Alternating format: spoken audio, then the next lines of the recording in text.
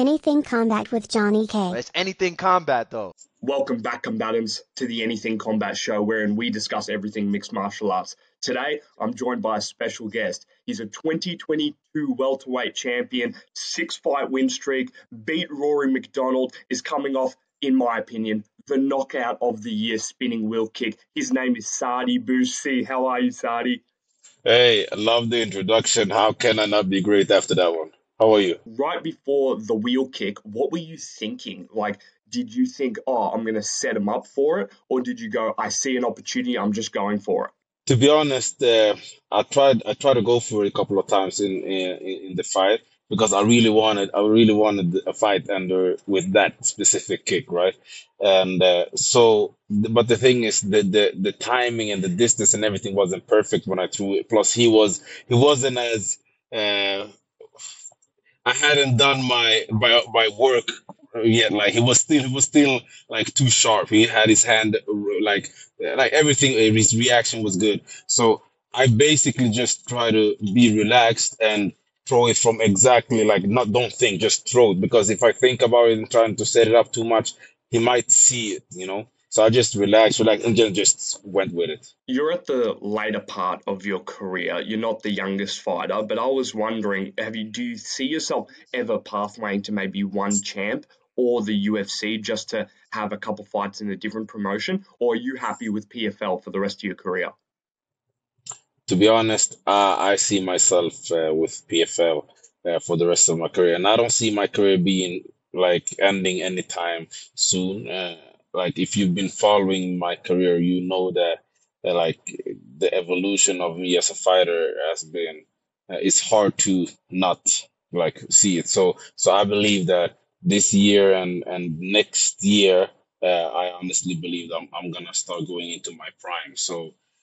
But I think I'm gonna stay with PFL. I love PFL. I believe PFL loves me, and I believe we're gonna be able to have like do great things together.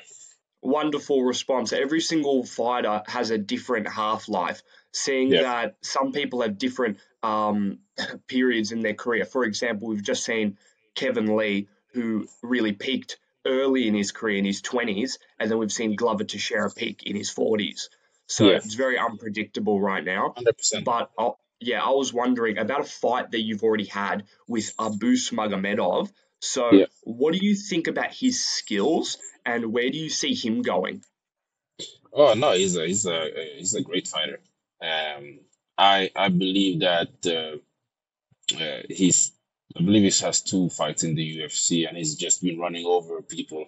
Uh, and now he's actually fighting my teammate Sean Strickland on Saturday. It will be a fun one, and I believe that that's gonna be one of those fights that's gonna answer a lot of questions.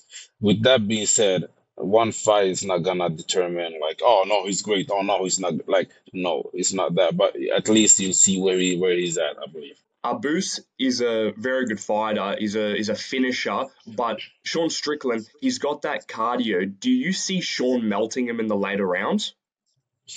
Man, don't put me on the spot. I just want to enjoy a crazy fight. I was a great guy, but Sean is my teammate now. We've been working with each other and making each other better for years. So obviously, I'm biased, but like Sean is much harder to fight than meets the eye. That gym that you're saying that you're training with Sean, is that the same gym where Roman Dolidze and Marvin Vittoria are at? Is that the same one? Correct, correct. Extreme Couture out here in Vegas. You have Brad Tavares, you have Chris Curtis, you have obviously Sean Strickland, you have Francis Ngannou, you have Roy Nelson, you have like the list goes on and on. There's so many great fighters training at this gym. You basically got the Avengers there. Yep, yep. Your favorite fighter in any combat sport. It can be boxing, kickboxing, Muay Thai, MMA. Who do you look at and you go, that's my favorite fighter? I'll rewatch their fights, or I take a lot of inspiration from them. Like if I had to pick one, might be Roy Jones Jr. Now that's a pick. That's a really good pick. Yeah, it might be Roy Jones Jr. But like I have a lot of Tyson, Ali, Floyd, even Ray Sefo, who's the president of PFL. Like there's so many greats out there, and so it's hard to say. Who gave you the hardest fight in your career so far? Wow, I've had a lot of hard fights for different reasons. So um, yeah, sometimes the preparation for a fight is not perfect, but you're determined to go in there and try your best anyways. So I have a lot of fights where I've been like so tired that I can't even hold my hands up, and so it's not necessarily the best fighter, but like being in there, that's always the scariest. Like for a fighter to be in there and not have the energy, and you feel like, oh man, the guy has more energy than I have. I've had that happen to me a couple of times here, a couple of years back. Something that I corrected, and so I can't give you just one name to be honest. Sadi, you're Yeah, 6'3". To put it yeah, bluntly, you're a tall motherfucker, and you're yeah, at welterweight. How's that yeah. weight cut like for you? It's brutal. It's freaking brutal. Man, oh man. Listen, I have to be so disciplined with my diet. Like I can't afford to just like try to keep on my diet for the last 2 3 weeks or whatever. Like I have to stay on top of my diet for like 8 weeks. The thing is, I would be able to make the weight. That's not it, but you have to make the weight and be able to perform, not making it like a excuse for you guys and whatever. So no, the weight cut is brutal, but um, I've made it 10 times since 2021 because I was the alternate for the finals during 2021. So 4 times 2021, 4 times 2022, 2 times already 2023. I'm gonna do it 2 more times this year.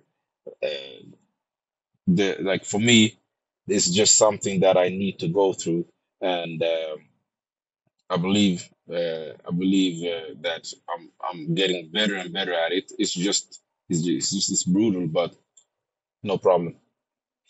That is crazy. I saw the Swedish flag on your Instagram. Yeah. When did you start living there? So I'm born and raised in Sweden. My family, my mom and dad are born and raised in Senegal in West Africa. So I'm Swedish. My nationality is Swedish, but I obviously feel my heritage, feel strongly about my heritage. And I was in Senegal after the last victory, and I had like a victory lap in Senegal, and like they were so proud of me over there. So I try to represent both, but PFL only allow me to have Sweden like as the official. You're like a national hero in Senegal. So I want to ask you about another one. What do you think about Sadio Mane? Bro, it's amazing. I knew you were gonna ask about my name, but he's amazing. He's amazing. Great soccer player. I don't know him personally, but from what I hear from people that know him, and like from the way he carries himself and everything, like all good things. Very, very, very, very proud of him. When you won the 2022 PFL season and you got that $1 million check, Yeah. what did that mean for you, and what did you spend the money on? So making like becoming the champion last season and getting that big check, it was it was huge because I've been in the promotion for since 2018 and went to the semifinals, quarterfinals, semifinals, and now finally uh, did a lot of changes, made the move from Sweden to Las Vegas, and started to like feel like okay, I'm getting into my own. I started to understand how I wanted to look like as a fighter in the cage, and so going through that, I believe made the whole thing much sweeter than if I were to just first year win it. I think obviously I would have enjoyed it, but I think going through those years, I think that made it like even better. And like, what can I say? Like, it's a big check. It's life changing. It's life changing. But I'm not thinking about the money like right now because I'm just thinking about I need to win next fight, next fight, next fight, and All of a sudden, you have another check. So it says on Sherdog that you trained at Pancrase Gym Sweden. I want to ask you, who do you think in that gym is an up and comer that you think will do huge things in MMA?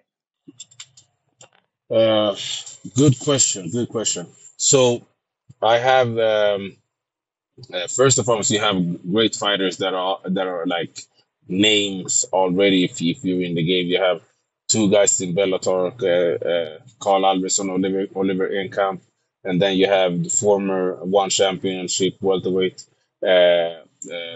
champion Sebastian Kardestam. Those were training partners of mine, and there's a lot of young kids. I believe it's too early to say who's gonna become like great, but like we just have to wait and see a couple of years and be able to see who wants it. How did you get into MMA? What was your background? I know that you were a Muay Thai practitioner, but how did you get into Muay Thai to begin with? It was just a fluke. So I was a soccer player, right? And from like I wanted to switch teams, and I played in one team, and I was gonna switch teams. And in between me finding the right team, I just tried a kickboxing session, and I forgot all about soccer. I was like, no, this is it. But at the same time, like my thing was just I loved the training. I had no intention of like this was gonna be my livelihood or whatever. This is gonna be my career. I just wanted to do something differently for the next couple of years. I was 15 at that point, and yeah, life is amazing that way. And here we are, 20 years later, I'm still going strong. Well, if you continued with soccer, you might have been on the national team with Mendy and Mane. So, like, it's upsetting to see you go. What motivates you to step in the ring and continue in those really difficult matches? To be honest, I find my motivation from anything and everything. It could be small things. It could be like obviously like all the people that are close to me, my wife, my family, my friends. It can be my training partners. It can be someone coming up to me in the streets and be like, "Oh, like I love your last fight." Like that motivates me. Like everything motivates me. So I try to find motivation, inspiration from a lot of different things. But to be honest, first and foremost, I'm a competitor. I love to compete and I hate to lose. So that's that's motivation enough for me. Seeing that you're a competitor, I want to ask you what component or attribute in your MMA game gives you an edge over your competition? Would you say it's that competitive instinct, or would you put it down to a skill that you have? I would say that is it's my the right. I'm trying to find the right way to frame it. Like the way I see fighting and the way I think about fighting, the way I approach fighting.